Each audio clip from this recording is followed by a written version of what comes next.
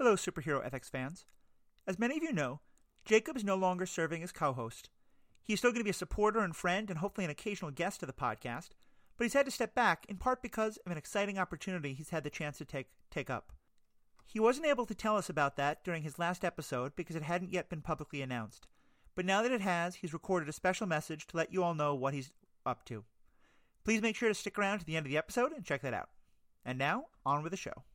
Today on the Superhero Ethics Podcast, special guest Steve Peterman is joining me for a discussion of the ethics of Q from Star Trek. We're diving into questions like, what is his motivation? Is he trying to test humanity or just help them? Does he actually have any real motivation or just whatever the heck comes to his mind? And why is he so fascinated with Janeway? All of this right after an ad that we have no control over.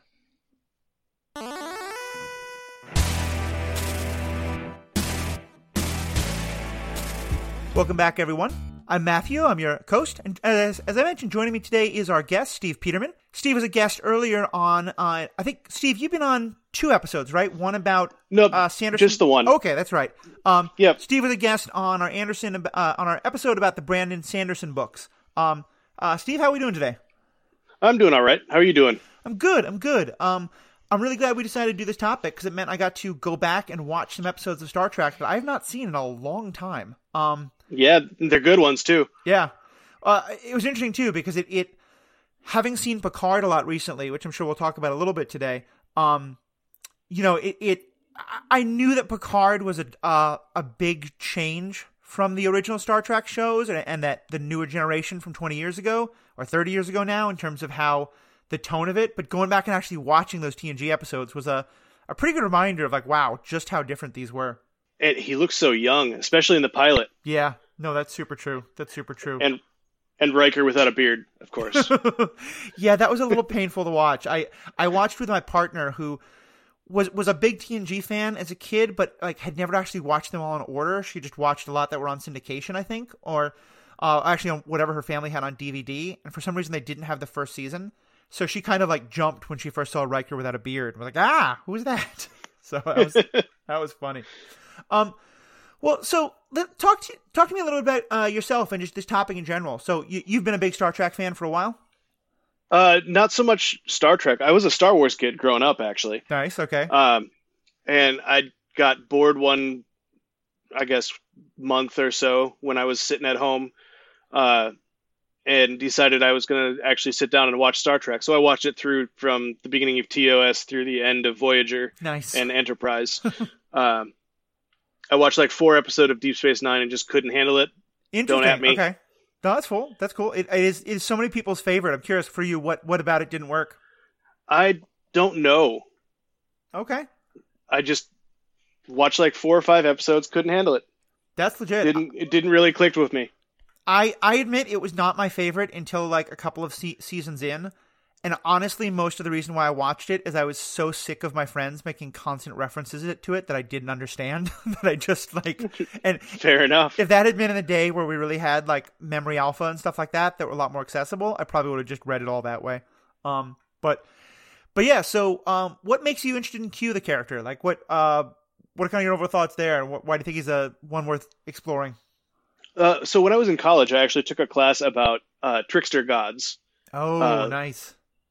Whether they're from, comic books like Loki or actual Norse mythology Loki or from the Epic of Gilgamesh or what have you. Uh-huh.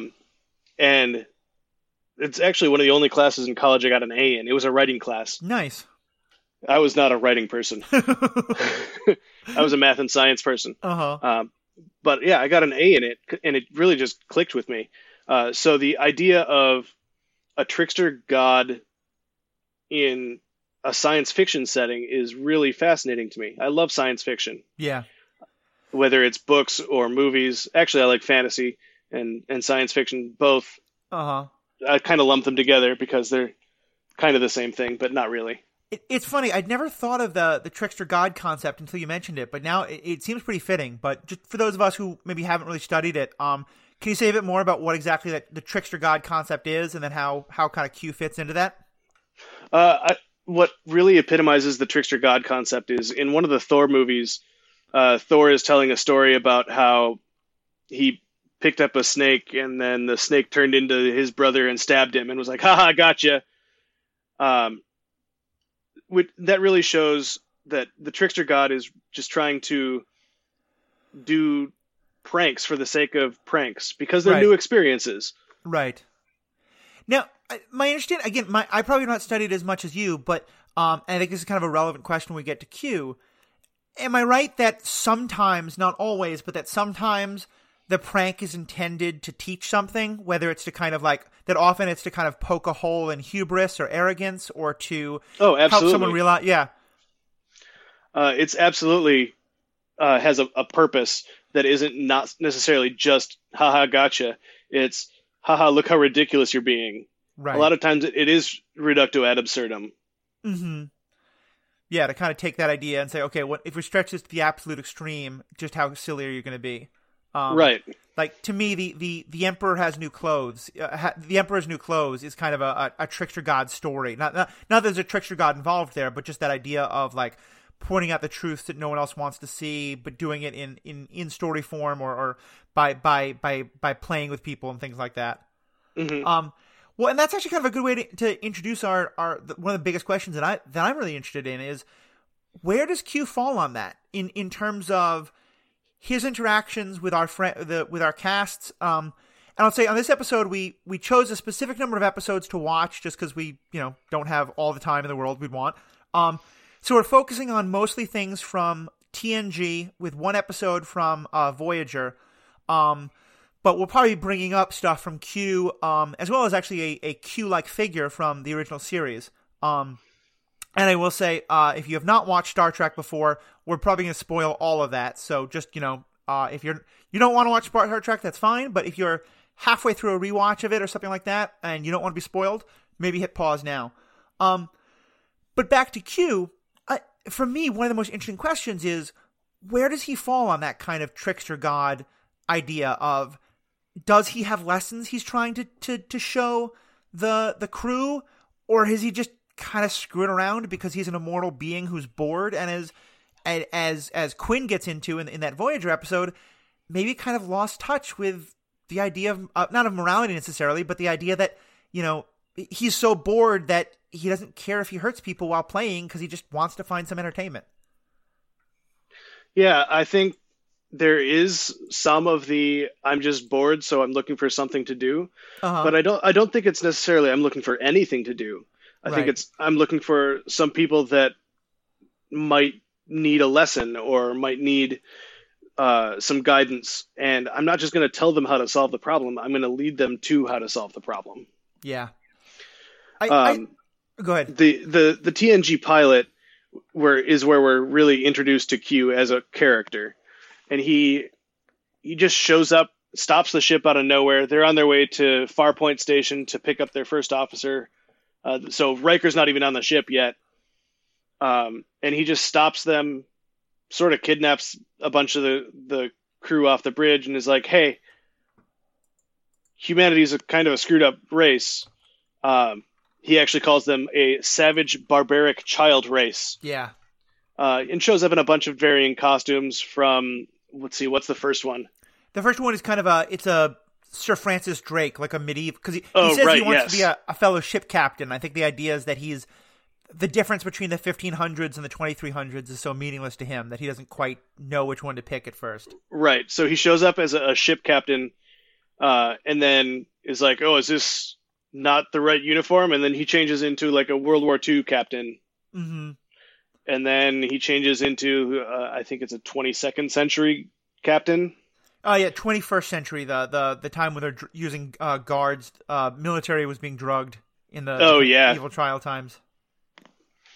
And then eventually he just kidnaps them to a courtroom with a bunch of heckling peasants. Well, and I think that's where one of the first questions begins, is because at the beginning of those Farpoint episodes, it's presented as humanity is going to be on trial primarily for their morality. As you said, are they still a savage, barbaric race? And are they so much of a danger because of their terribleness that they should go back and not be allowed to become even more powerful in space?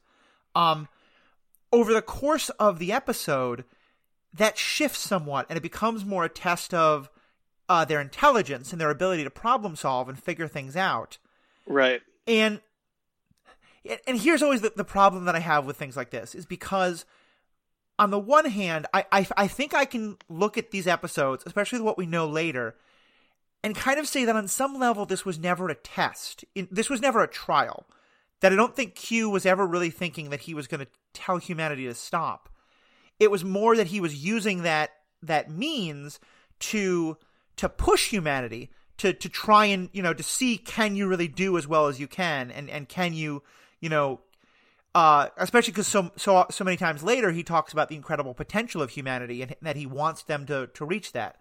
And so I guess what I'm trying to figure out is, am I seeing that the writers did something really subtle here? Or is this just not is this a case maybe of not the most consistent writing, and that they kind of started with him with one motivation and shifted toward the other, both by the end of these episodes and even more so as the show goes on? Oh, I think it's definitely the second thing, where they started with one thing and then they were like, wait, this is exactly the same character we had in that one episode from TOS, and then had to change it a little bit. Yeah. Tell us. Oh, go ahead.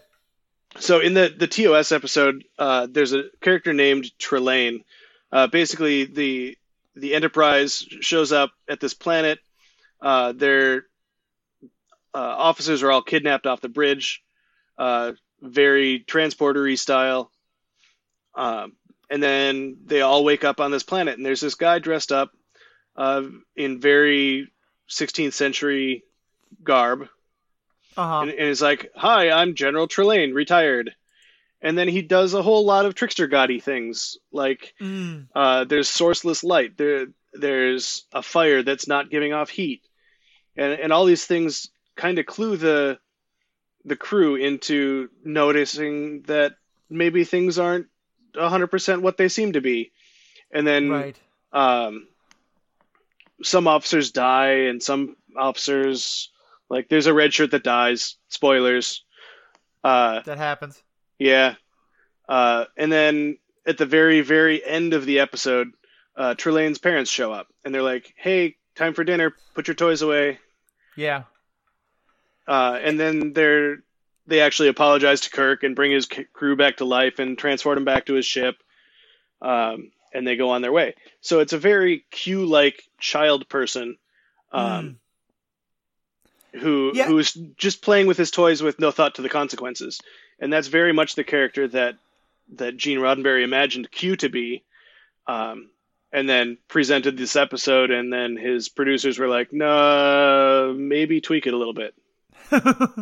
Is that your guess, or do you actually have you read stuff about the behind the scenes process? I've read a little bit, not enough to actually cite, but so it's mostly a guess. Okay. I mean, that's all we have for most of this, but I think that's a pretty reasonable theory. It also brings up what I think is one of the most interesting parts about Q, is that he does seem, in a lot of ways, he reminds me of a Fae, in terms of like that often they're presented as both incredibly powerful but very childlike, and having kind of a lot of whims and pleasures while also having some overall plan. The other thing that makes me think of Q as childlike is that he does often, like, people will say something just in passing, and he will take it as, aha, you just made a contract, The example that most stood out to me is the whole idea of the trial starts because, Picard, in anger and just kind of saying how ridiculous this is, says, like, "Are you trying to put us on trial?" And Picard clearly says this as an accusation, but Q takes that as, "Oh, okay, you just offered to go on trial. Fine, I accept your offer." I think literally he says those words, "accept your offer." And I really love that because it gets to me. I think that I think that's part of the trickster god motif also, is kind of taking people at their word, even though it's not quite what they meant. Right. But certainly it seems very much in that Fae idea of, you have to speak very carefully because they will take your words very literally, even when that's not what you meant. Mm-hmm. And then we actually bookend TNG with Q episodes, which is great. Right. The series finale of Next Generation is also a 2-part Q episode. And we actually go back to that courtroom, and it bookends TNG very nicely. But in that one, Q says, "I will answer 10 questions that can be answered with a yes or a no." And then Picard goes down this series of questions, and one of them is why. And Q's like, "Aha, not a yes or no question. You forfeit the rest of your questions." Yeah. Yeah, it's very much like I'm going to hold you to the rules, but also get to change the rules as we go. Oh, absolutely. He changes the rules all the time. He even says it'll be a fair trial. LOL. Yeah. Well, let's use that trial motif for a minute, because you're right. It is very much the framing device of the entire show, because it's and I think actually the more I look at that, and I don't think they intended this in the first episode necessarily, but I think it makes the last episodes kind of brilliant, is it basically winds up being, the first episode, Picard is saying, like, let me on our journeys prove to you that we are not the things that you think we are. And then at the last, he's kind of saying, okay, well, let's look back over the 7 years. What have you learned? What have you accomplished? What has changed? Except that it does it the correct way and not the way that, like, Stargate does it with a clip show. Yeah, no, exactly. Though listeners of this podcast know I generally have problems with time travel, and I do with this once again. But just going on that trial idea, I mean, my first question is, do you think this idea of, like, of seeing humanity the way Q claims to, and judging us for it, for being a childlike, barbaric, savage race, is there some validity there? Is this just him having fun? Does he have a point there? I mean, human history is full of savage, barbaric, childish things that people have done, individual people, groups of people, and Star Trek lore even more so, because they have the eugenics war. Right. So, yeah, there is some truth to humanity being a savage, barbaric child race. But there's also truth to what Picard says about, hey, that's not all we are. Yeah. He at one point makes a comment about, or I'm not actually, now I think of it, I think this was just something that I was thinking as I was watching it, is my question for all of these always is, by what standard? Like, he says grievously savage. So what do we know of other races that they are more or less savage? And I like this concept because I like the idea of sort of seeing humanity against these other things. But for us, of course, it's impossible because we don't have any other standards to look at. We have no idea what another race of sentient beings, how grievously savage they would or would not be. Well, the other examples we have are the Klingons, pretty grievously savage. The Romulans, not quite as bad as the Klingons, but still pretty bad. Mm-hmm. The Ferengi, which they have their own moral Capitalism code. is a different kind of grievously savage, but still pretty awful, yeah. And then the Vulcans, which I guess are on the other side. So of the 5 races that we have a good picture of, humans are in the top 2. Yeah. Well, and that's why I do think to some extent that, and again, I'm sort of saying, like, what can we understand about the character, even if this wasn't necessarily what the writers intended? Because I think when you look at Q overall, that, and especially in that last episode, at the last trial episode at the end of the 7 seasons, he shifts it and he makes it much more about, and I think he actually says a couple things about, we the Q know that humanity has this incredible potential, and we actually know that, you might even surpass us one day. And so this is about, kind of both making sure you're worthy of it, as well as making sure that you are, that you can reach that. And so if you think about it, if you understand that that's where Q winds up, it makes me wonder if in this first trial, it's not as much the, I think that you really are the most terrible thing, as much as it's I think you actually have amazing potential, and I think the motivational habits of a Marine drill sergeant will work, so I'm going to tell you what a pathetic, stupid person you are to try and make you do better. Which I think is generally proven to be a pretty awful motivational tactic, but for a childlike, all-powerful being, could maybe make some sense. Am I headcanoning too hard there? I won't tell your drill sergeant you said that about him. Well, okay, thank you. You actually know him, and in the judging program, you know both of my drill sergeants, so I appreciate that. But yeah, what do you? Am I kind of? Does that fit, or do you think that's kind of stretching too much? No, I think that makes sense. I think that a lot happens to Q in those 7 seasons of TNG, and he gets reprimanded by the Continuum. He makes up with the Continuum. So I think the motivations of the Q Continuum might have changed as well. Yeah. But it definitely wasn't their intention going into 7 seasons of The Next Generation to have Q be this growth character. I think they had him come into to the beginning as kind of he's going to be the baddie of the week. Mm-hmm. And then John Delancey was like, no, this guy's great. I want to do it again. Yeah. I think it's funny. There's two things to say there. One is that, as I mentioned, my partner had not seen much of these early season Q.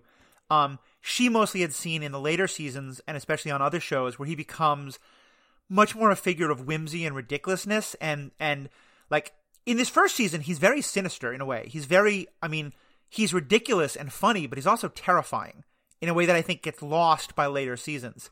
And she was saying like that she loved Q because she thinks he's kind of like fun and ridiculous, and that the Q of the first season was so different. The other thing that brings up for me is, I think it's important to remember, I at least have now gotten so used to the idea that, you know, when a show goes on, especially a science fiction show, generally when they're writing the first episode, they already have a pretty good sense of the plot arc of, if not the first season, of at least the first season, if not the whole story arc. And so I think it's tempting to go back and apply that same kind of idea to these older shows. But I think you're right. It's a good reminder that when this was much more episodic television, the writers had no idea what they were doing. They were saying, let's write an episode now, and then maybe later we'll do something with the characters.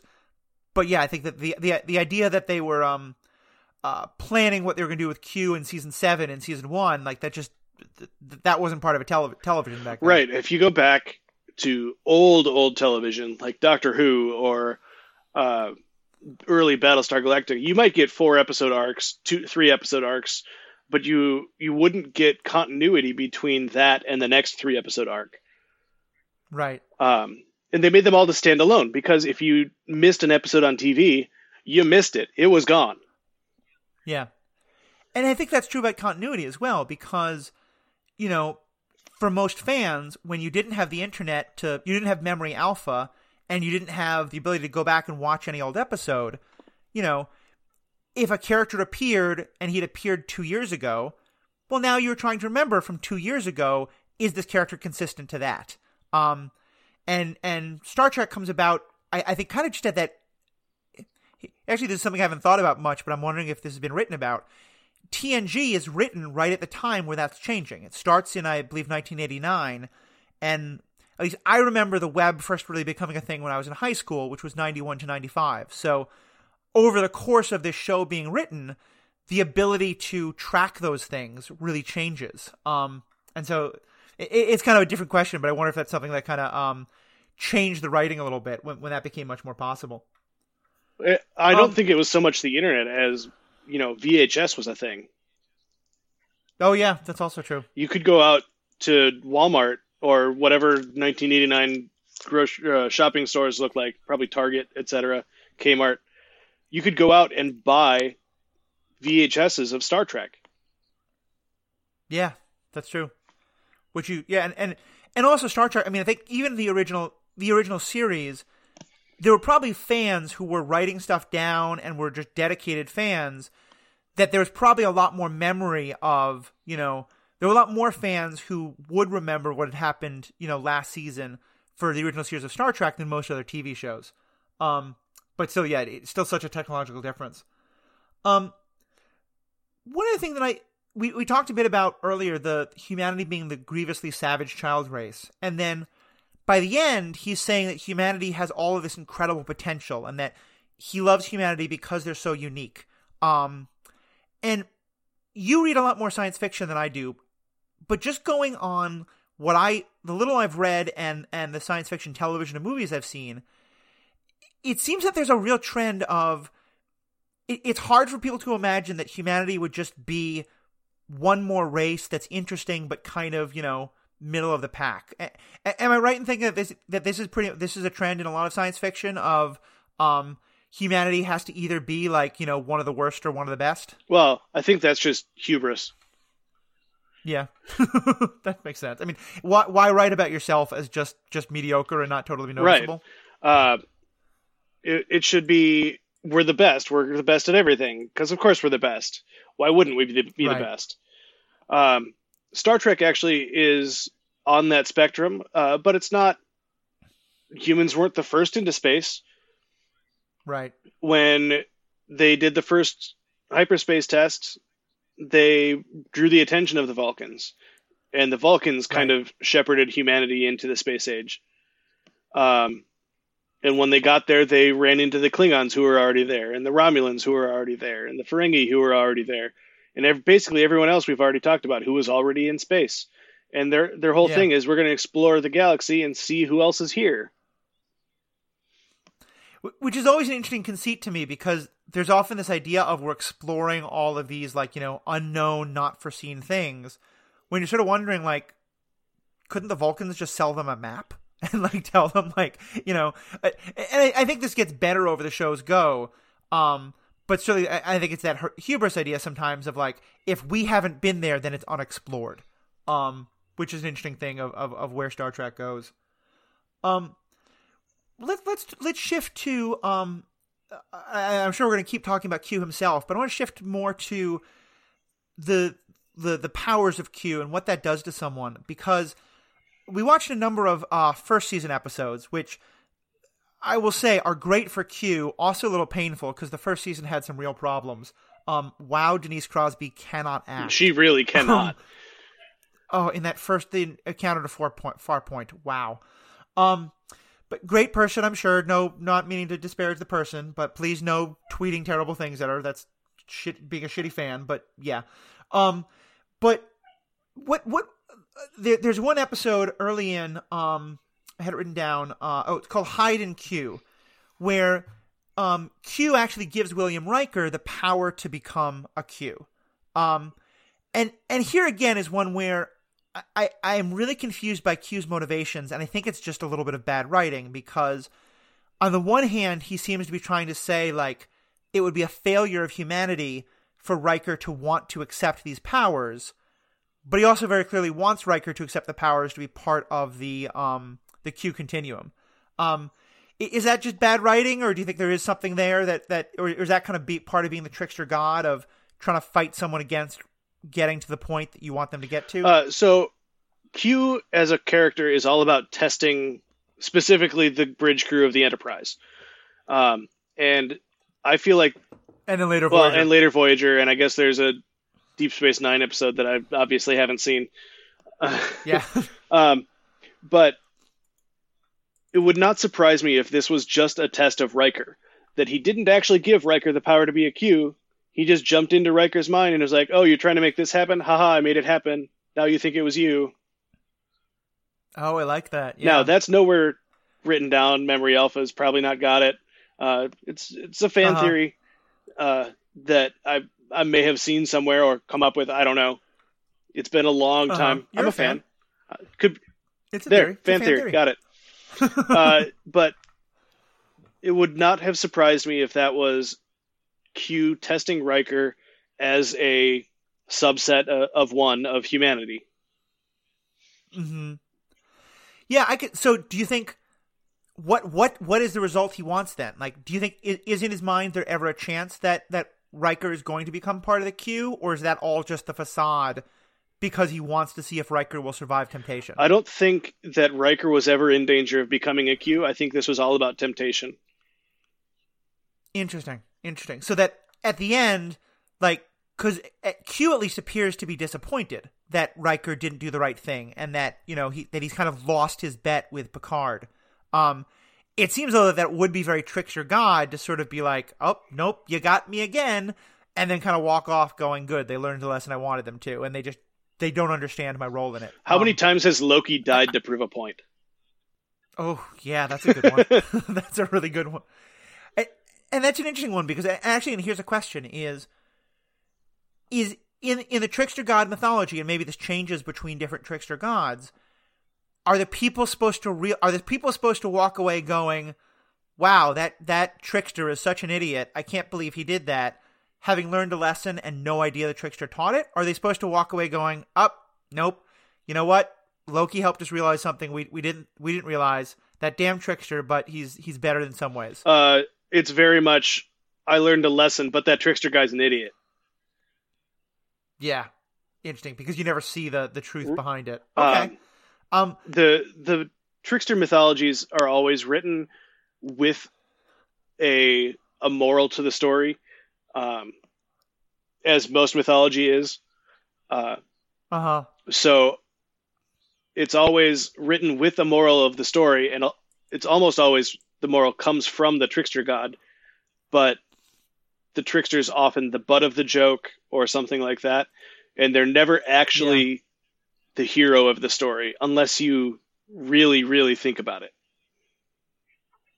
Okay, well, by that definition then, I think, and again, I don't know if this is headcanon or much better writing than it might appear, but then that makes Q, especially in this episode, Hyde and Q, makes so much more sense. Because, like I said, there felt to be a really weird tension between him both wanting Riker to join the Q, but also wanting Riker to resist the temptation. So I really like that perspective of, that the whole time he's actually trying to say, like, no, I want to see if Riker can avoid this temptation. So here's the other question is, does Riker avoid the test? How does Riker do on the test, do you think? I think Riker gets a C- on the test. Yeah. He passes, but barely. Right.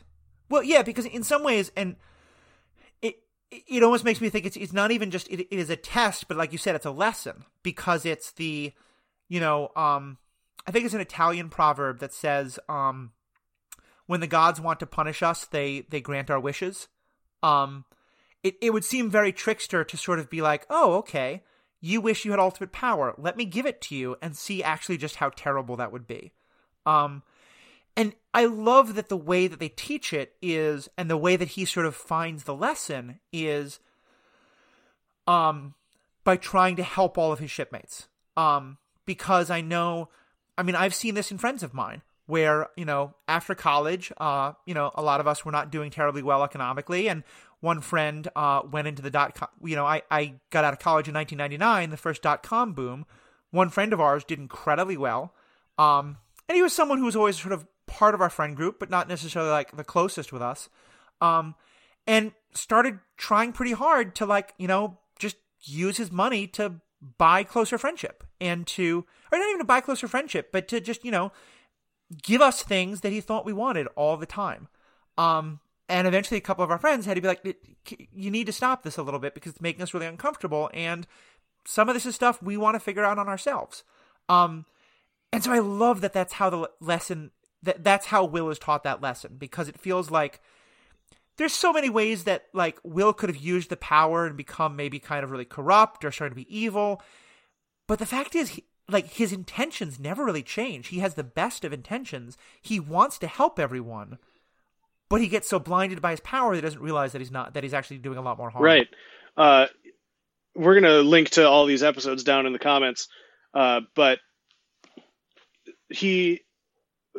what Matthew's saying here is he uses his powers. He gathers the bridge crew together, and oh yeah, thank you. Those haven't seen it recently. He gathers the bridge crew together and is like, Wesley, the thing you want the most, here, you're 10 years older, you're an adult now. And Wesley ultimately is like, I don't want this, I want to earn it. He winds up giving two beautiful women to Riker. But yeah, I'm trying to he offers to make Data human, and Data actually refuses. Or he actually even says before you say it, he says, I think you're going to offer to make me human. And I don't want that because I want the journey. Unintentional Sanderson. Life before death, journey before destination. Oh, yeah. I think he gives Geordi his eyes back. Yeah, he gives Geordi his eyes back. He gives, he makes Wesley 10 years older or something like that. He gives a Klingon woman to Worf. I think you hit everything. Right. Yeah. And then everyone just rejects it. And then Riker's like, maybe I shouldn't be helping people. Yeah.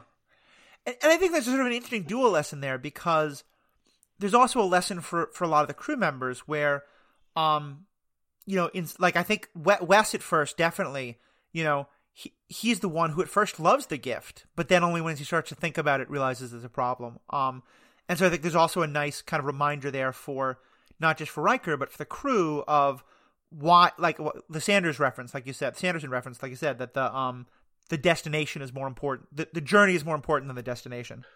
I just had a thought, and I'm going to follow it out here. I haven't thought it all the way through. We'll see what happens. You might have to cut this part. Go for it. So everyone tells Riker, no, I don't want this. I want to actually earn it. Is that a metaphor for the Q continuum? Because the Q continuum could just solve all the Enterprise's problems. But instead, they make the Enterprise work for it. Interesting. Yeah, I could definitely see that. And I mean, I might even go a step further and say, is Q testing Riker and trying to get Riker to learn the thing that the Q already know? Or is the Q using Riker to figure out what they should do? Like it would be an interesting way to be like, we're kind of wondering what would happen if we just give humanity all the things that they want, that we have the power to give. Well, we certainly don't want to embarrass ourselves by doing something that actually is stupid.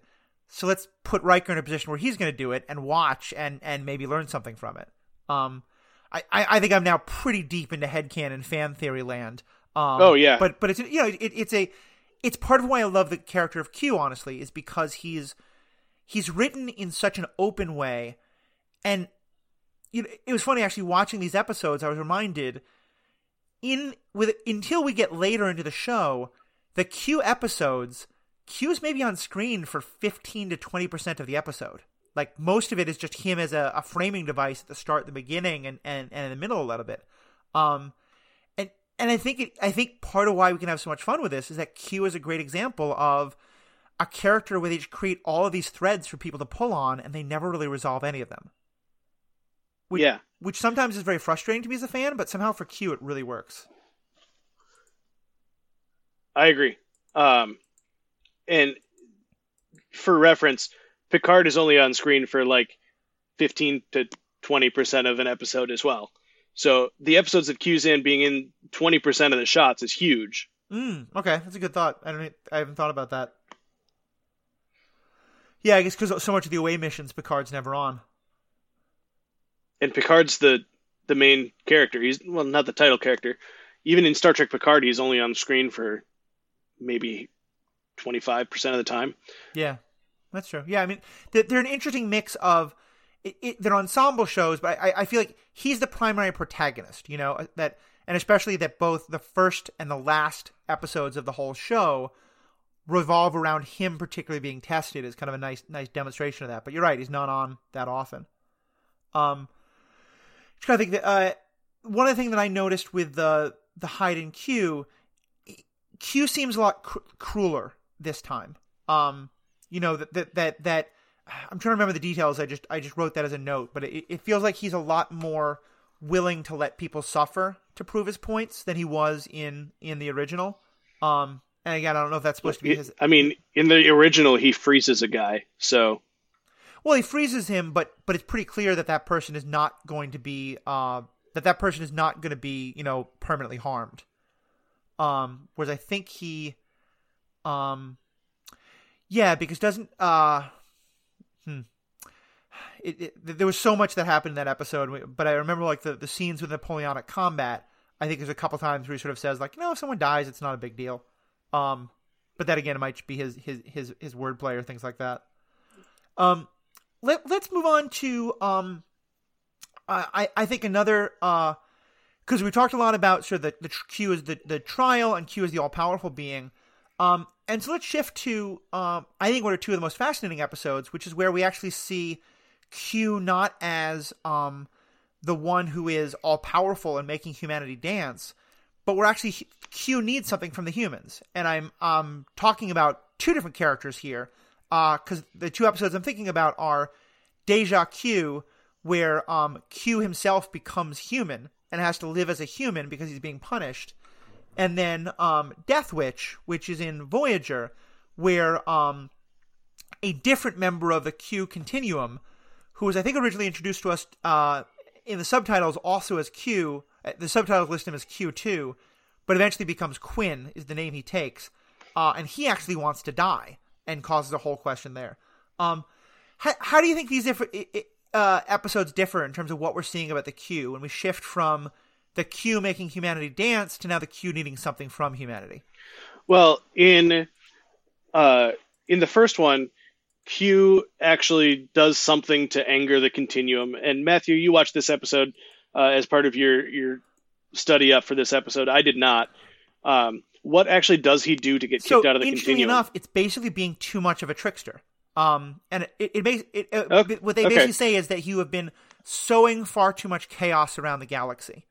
And it makes me wonder to some extent, especially now that you've given this trickster god idea, is the Q Continuum trickster gods, or is it that the particular aspect of the Q Continuum that we know as Q, the John DeLory character, that he's kind of decided to go off on his own and to be this trickster god, and that eventually the rest of the Continuum got so sick of it that they were like, no, we're going to punish you for this.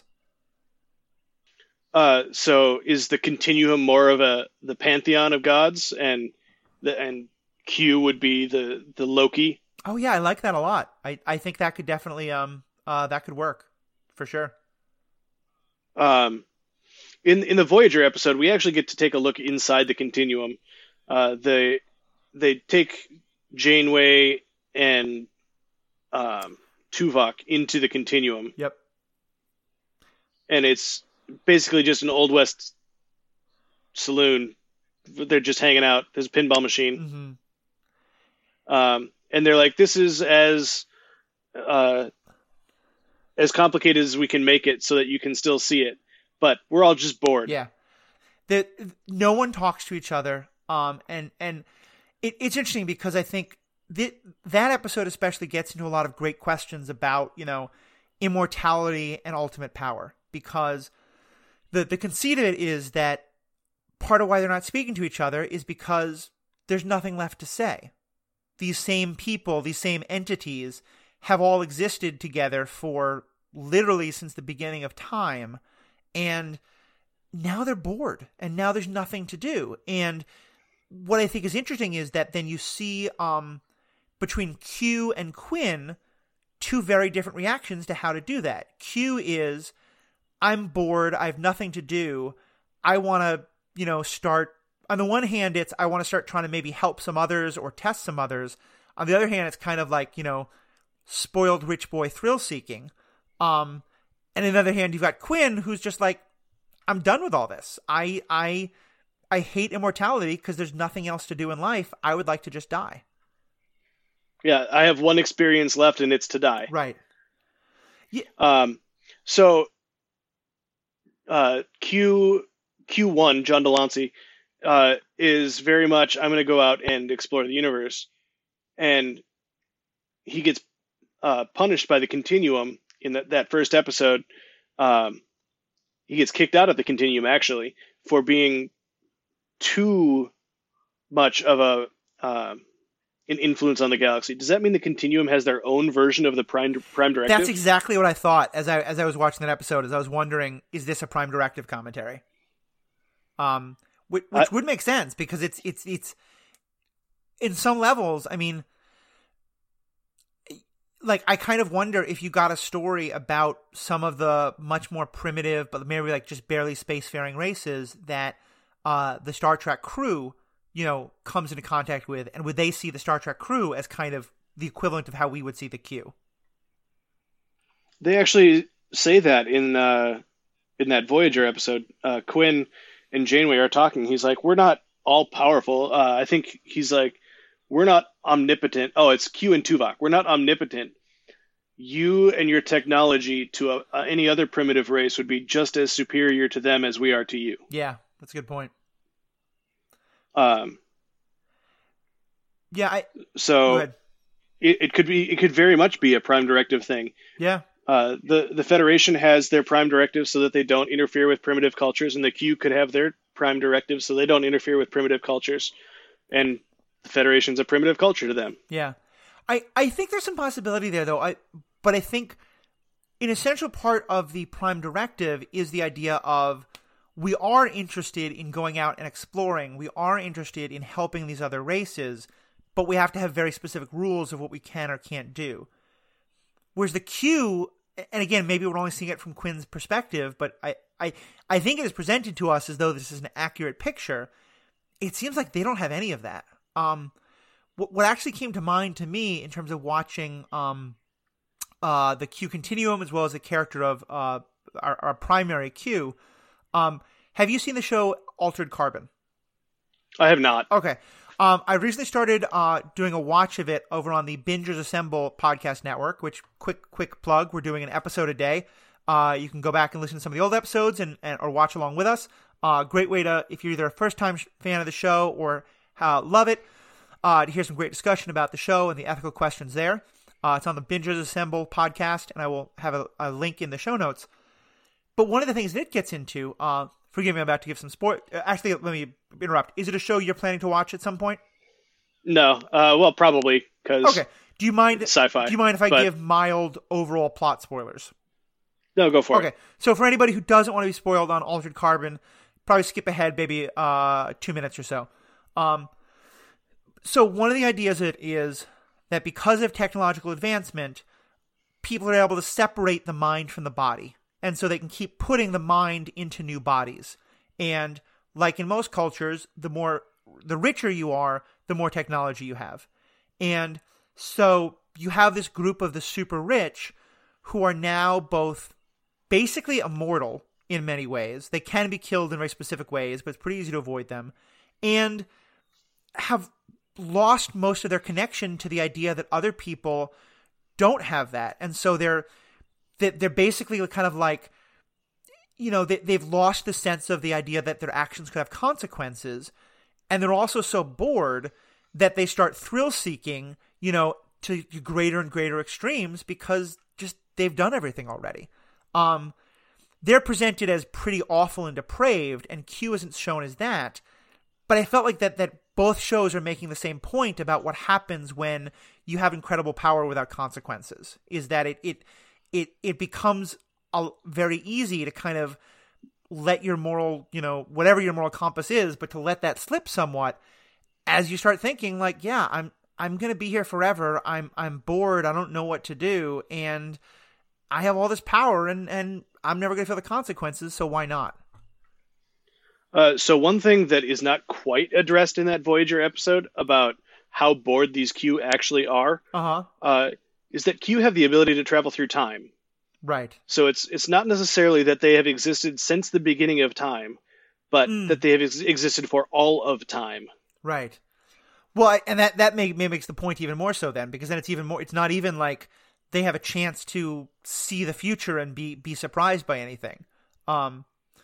Yeah. So I think that makes that idea fall even more. That what we're seeing with the Q is a picture of just what can happen when that happens. And then seeing how John Delory over these 7 seasons and over the many seasons of the many different shows keeps changing in his reactions towards humanity makes a lot of sense there. So in the second episode that we were talking about in this group, we have Quinn, who is, I guess from the past conversation you can gather, he's fed up with being a Q. He wants to die. Voyager accidentally pulls him out of his prison that he's been put in because he wants to commit suicide. Q are immortal. It's part of their identity as being Q, and if that were to change, it would cause a huge disruption in the continuum. Right. So the Q don't want to let him die. They would rather just lock him up and not let him die. So he accidentally gets pulled out of his cell by Voyager, and tries to commit suicide, accidentally makes all the men disappear. Not important. Q1 shows up, the Q from TNG shows up and is like, "What did you do, Q?" Makes all the men show up again so that, half of the Voyager crew isn't just missing. Mm-hmm. And then Quinn actually requests asylum from Janeway And then there's this whole hearing about whether or not he deserves asylum. And that's the framing for the episode. Right. I forgot where I was going with that, but I'm sure it was important. No.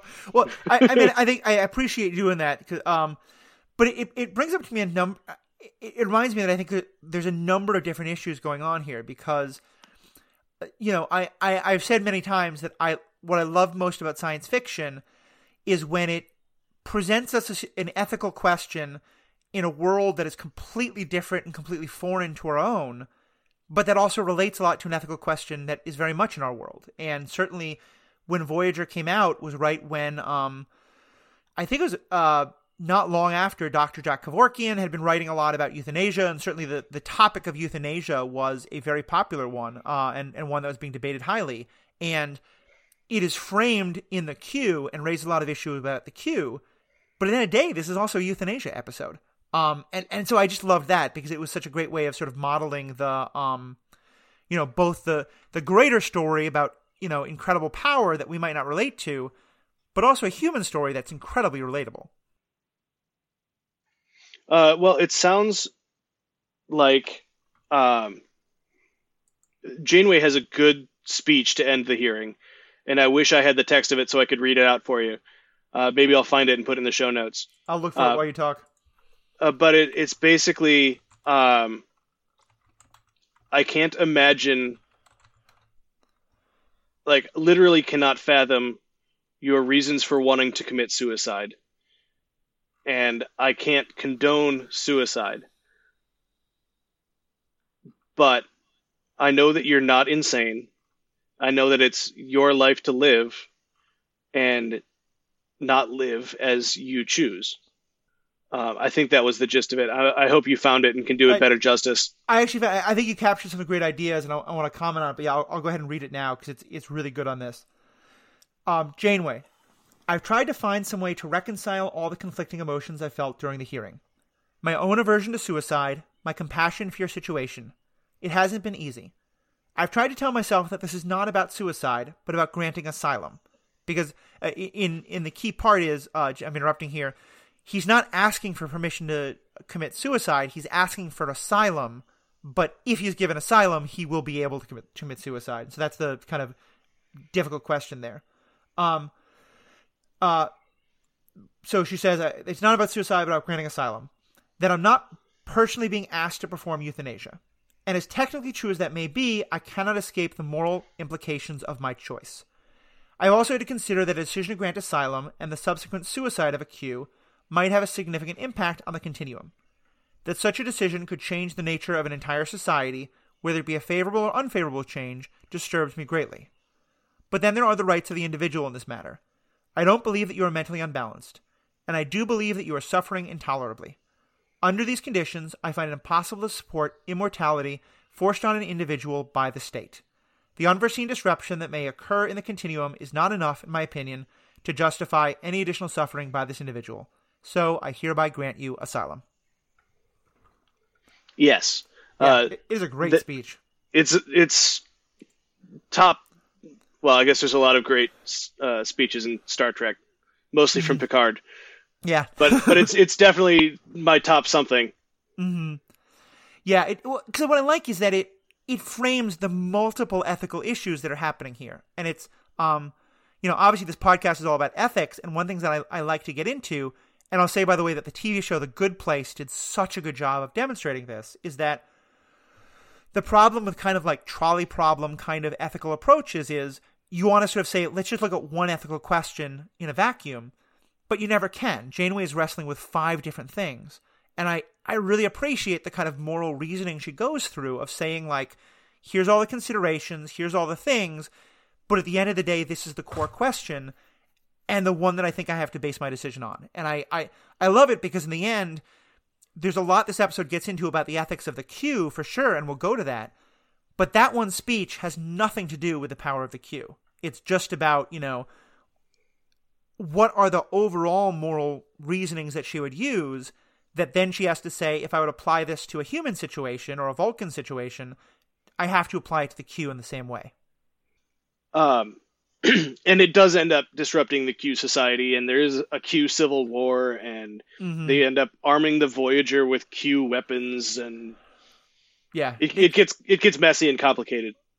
Yeah, but my memory though is that Janeway has, regrets about the implications of her decision, but she never thinks I don't think she ever says like I made the wrong decision. I think she's right about that. I think, as she said, like she didn't know the implications, and to some extent, even the fact that it becomes civil war is obviously horrible. But so much of what this was that there were huge problems in the Q continuum, and the Civil War is about people realizing that Quinn and John Delancey Q have some really important points, and that they're trying to shake things up, and that shakeup leads to a lot of problems. Janeway's speech actually continues a little bit, and she says something along the lines of, I don't have the text in front of me, but she says something along the lines of, however, now that I have granted you asylum and you will be turned into a human, this is a new experience for you, one that you have not yet had, and I hope you take this opportunity to have that experience and be human. Yeah. Rather than committing suicide right away. Mm-hmm. Yeah, which the character winds up listening to, but deciding to go ahead and not commit suicide. He does commit suicide, and he does it with Hemlock, which is quite poetic. Well, and in a beautiful turn, it's Hemlock provided by Q, who at the end says that that Quinn inspired him, and that I think that in some ways leads to because part of what he says is that he remembers, when he was the irrepressible Q before the continuum disciplined him. So knowing that and knowing the results that happened, do you think Janeway made the wrong decision? In hindsight? Yeah. No, I don't think so. How come? I think that for several reasons. I think that Quinn did have the right to not be immortal. Yeah. Tolkien actually addresses this in the Silmarillion too. The god Iluvatar made humans and elves, and he made them different, and humans were mortal as a gift to humans. Mortality was actually a gift. No, it's a gift that they ended up trying to avoid at all costs. Yeah.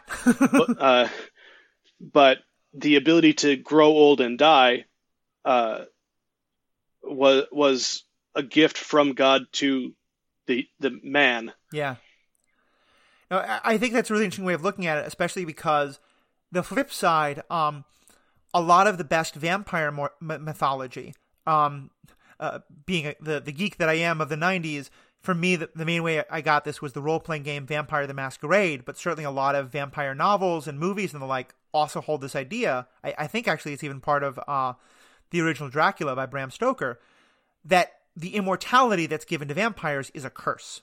It's kind of that flip side of like mortality is a gift, immortality is a curse, but it's for all these same reasons, that like living forever and seeing everyone else die and having no consequences, having no end to things is kind of horrible. I think I'm with you on Janeway, both because of Quinn, but also because like the Civil War, and I will say I have not seen those episodes in many years, so I may be misremembering. But if I remember, it leads to conflict, but to some extent that conflict is necessary, and that also tells us a lot about the Q collective. One thing I'm reminded of, or at least I think I didn't really put it into these words until what you said, but one of the things I think is most interesting in that that episode Death Wish is that the continuum is saying like we are very afraid of Quinn dying because we have no idea what it will do to the collective.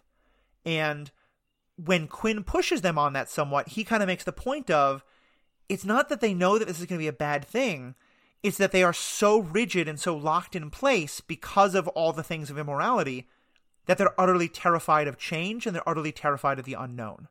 And I thought that was a really interesting thing of like, that the more you think you know, the more power and understanding you think you have, that the more that like, if there's only a little bit of uncertainty, that little bit of uncertainty would terrify you. I thought that was a really kind of insightful comment on something that relates a lot to our own world.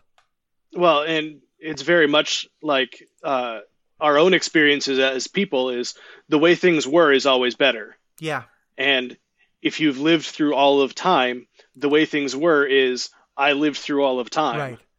I've seen everything the way it's supposed to be. I know everything. And if you change something, now I have no idea what's going to happen. And that's really scary. Yeah. So there's been a great conversation. I'm sure there's a lot more we can go into. But I want to start moving towards wrapping up, which is, as listeners of the show know, means we're not wrapping up quite yet. But just kind of say like, yeah, we got like another 2 hours. It's good. No. What are kind of maybe is there any one or two more points that we didn't get to that you wanted to touch on? No, I think I hit everything and threw my own headcanons at you, and awesome. I think I'm all good. Cool. Well, thanks a lot, Steve. Really appreciate being on as a guest, especially with my regular co-host having stepped down, and at least a lot of us spending a lot more time inside. Both myself, I have a lot more time to record more episodes, but also you, the listeners, whether you are also social distancing and stuck at home, or whether you're doing one of those essential jobs that we're also thankful for, we want to get you guys a lot more comments, so get you folks a lot more content. So I'm trying to push these out a lot faster schedule, and Steve, really appreciate you stepping up and being a part of it. Not a problem. For folks who want to know more about you or your writings or stuff, are there places they can find you online? Well, I will send you my Twitter profile. I haven't posted since like 2014 or so. Well, people should at you with your their feelings about what you had to say today, and get you back on there. Yeah, sure, at me, but not angrily. Yeah. So, and of course, more than anything, I started this podcast because I love these conversations, and I love getting to talk to it with people like Steve and other guests. But to our fans, nothing makes me happier than when you all comment and give us feedback and give us thoughts. You can find us a number of ways. You can reach us on Twitter, on Facebook, or on Gmail, all at Superhero Ethics, and all those links will be in the show notes. And also, this podcast is part of a larger podcast network, the Stranded Panda podcast network, which basically, if you enjoy things like this, I think you'll love most of those podcasts. They're all about diving deep onto particular media content. As I mentioned on one of them, Bingers Assemble, which is all about kind of binge watching things. We're doing a deep dive on Altered Carbon. I also do a podcast on the Star Wars Universe podcast, the Star Wars Universe, and on the Orville Universe. Both of them are findable by those names and are in the show notes. And a particular note, two great friends of ours who are very prolific on the podcast network, Matt Carroll and Dave Robertson, they have a Star Trek Universe podcast specifically, which does great deep dives on Star Trek. They've done episodes on every episode of Picard, as well as a lot of things about older episodes and movies. And if you're a Star Trek fan, definitely recommend checking that out, as well as a lot of the other great content on there. So everyone, I hope you are having a good time listening to stuff. Please let us know what you think. Love to hear from you. Love to get your support on Patreon, or perhaps on just give us a 5-star review or any star review. Let us know what you think. Any way you want to support the show as we try to bring in more content is greatly appreciated. So thank you all. I hope you're staying safe. Wash your hands and have a great day. Hello everyone, this is Jacob Milicic. I am here recording something special because Matthew wanted me to record something to tell all of you, Superhero Ethics listeners, what's going on with me and why I stepped away from the podcast. So I don't have a script to follow here, so hopefully I won't ramble on for too long, though as many of you who have been listening to the podcast for a while know, I do like to talk, so trying to keep this brief. What happened is that I got an invitation to join a project I had wanted to be part of for a while, and that project is called JudgeCast. So JudgeCast is a podcast for Magic the Gathering judges and people who are engaged in Magic the Gathering, where they talk about things that are relevant to being a tournament official for the game of Magic the Gathering, where it be talking about stuff about different rules, changes to how we handle different situations in competitive tournaments, how we run tournaments, uh, how we deal with what we like to call the soft skills, which are really just interaction with other people and best ways to handle that. It's a very valuable tool for people who are engaged in Magic the Gathering judging, and something that I've always wanted was the ability to have some of my ideas about where we can improve, um, and also some of the, you know, I hesitate to use the word agenda, but I have things that I would like to see put out into our culture more, and so being part of that podcast allows me to really try to be I don't want to say heroic because that sounds dramatic, but it's part of that whole being super idea where I want to put myself into a position where I can reach out and have some of my ideas reach other people that I might not have been able to reach and affect how they think about approaching uh, the situations they get into in more positive ways. So, especially now during this time where we are dealing with uh, it's a very unique situation in our world. It's very difficult to stay connected and to feel like we are staying connected. And a project like JudgeCast, what it does is it lets all of those people who, Magic judges have really formed this community with each other.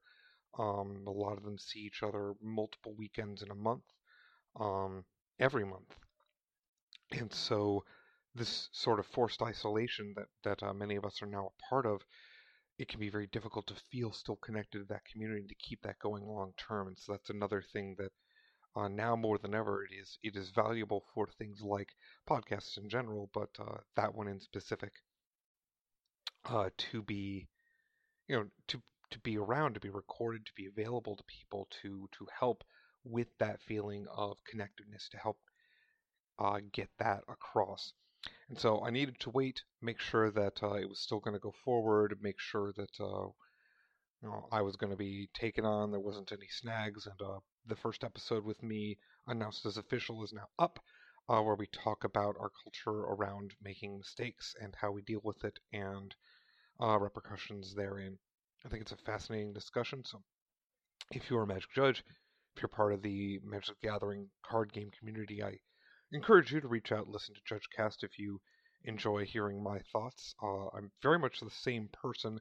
Um, Possibly I go a little even more off the rails there, since the subject matter is not always as heady as on superhero ethics, but we have fun, and I think there's a lot of value to be provided there. And the reason why I needed to stop doing superhero ethics is my free time, that is to say, the time that I can devote to projects such as this, has a functional limit that I need to keep on it in order to make sure that I pay attention to other things that are important in my life. And if I do not honor that, I will absolutely sign up for literally everything. And I've done this before. I have this habit where um, I'm I'm excited about something, I enjoy doing something, and so I throw myself into it. And I do that for multiple things, and they build up and it builds up and it builds up, and then suddenly I don't have time to devote to the people who are close to me because I'm spending all of my time doing these other things, maintaining these other plates that I'm spinning. And I've been in the situation a couple of times, and each time I've had to cut things off, sort of cold turkey, go, no, shut everything down. And I sort of realized at one point that if I could manage how much time I was devoting to those kinds of things, and put a number on it, say, okay, only this much, only only that long, and if I could do that and hold myself to it, that I can still engage in those ways with the things that I want to, things that I'm invested in, but I do have to have that limit, or the kind of person that I am, I just keep piling things on my plate until it's no longer manageable or tenable. So I proactively manage ahead of time, and that's why me saying, well, I'm going to take on another approximately 2 hour in total every other week recording gig means that something that took up exactly that same slot has to go, and that is unfortunately for people who appreciated hearing me every other week on superhero ethics. That's superhero ethics.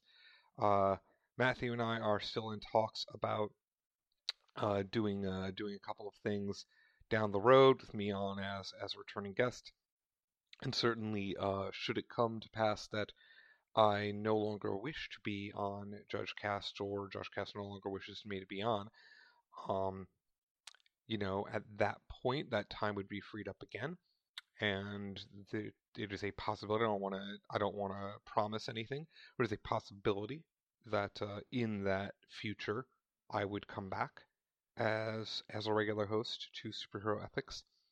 But right now, I just don't know. So that's where I'm at. That's the update, and I hope all of you are keeping safe, keeping healthy, doing what you can during this time to stay connected. I'd encourage everybody actually to engage in the methods that we have available to us in this interconnected era to help stay engaged with people.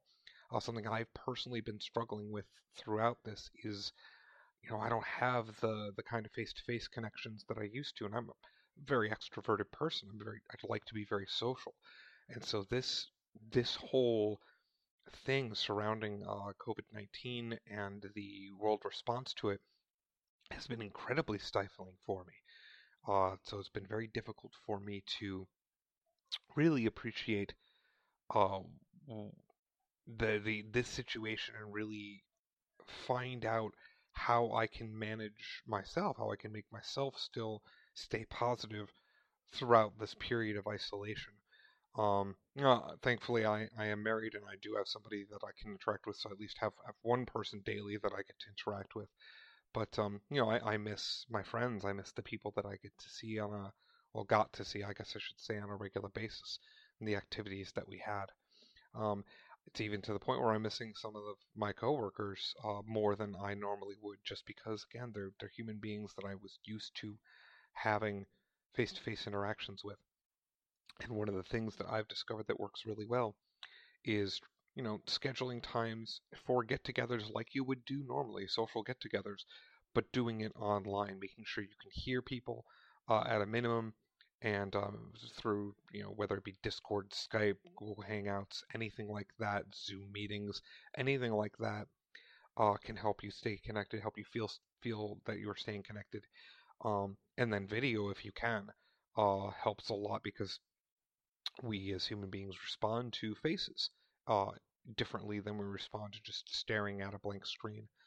Um, so anyway, I think I have possibly met expectations for how long I have talked. Sorry if this is a bit quiet. My wife is actually so Larissa is her name. Larissa is currently taking a remote belly dance class. She's got weekly dance classes she's been a part of, and her studio has started doing these remote sessions during this time. So, kind of thing I'm talking about. Anything you can do to try to stay connected to help manage yourself and manage your needs, your social needs as a human being, A plus. So, I have my gain down as a consequence of that, so that hopefully very little to none of that actually comes through and the audio remains mostly clean. Uh, that's it. I hope you all are doing well in this time, and hopefully you'll hear from me again not too long from now.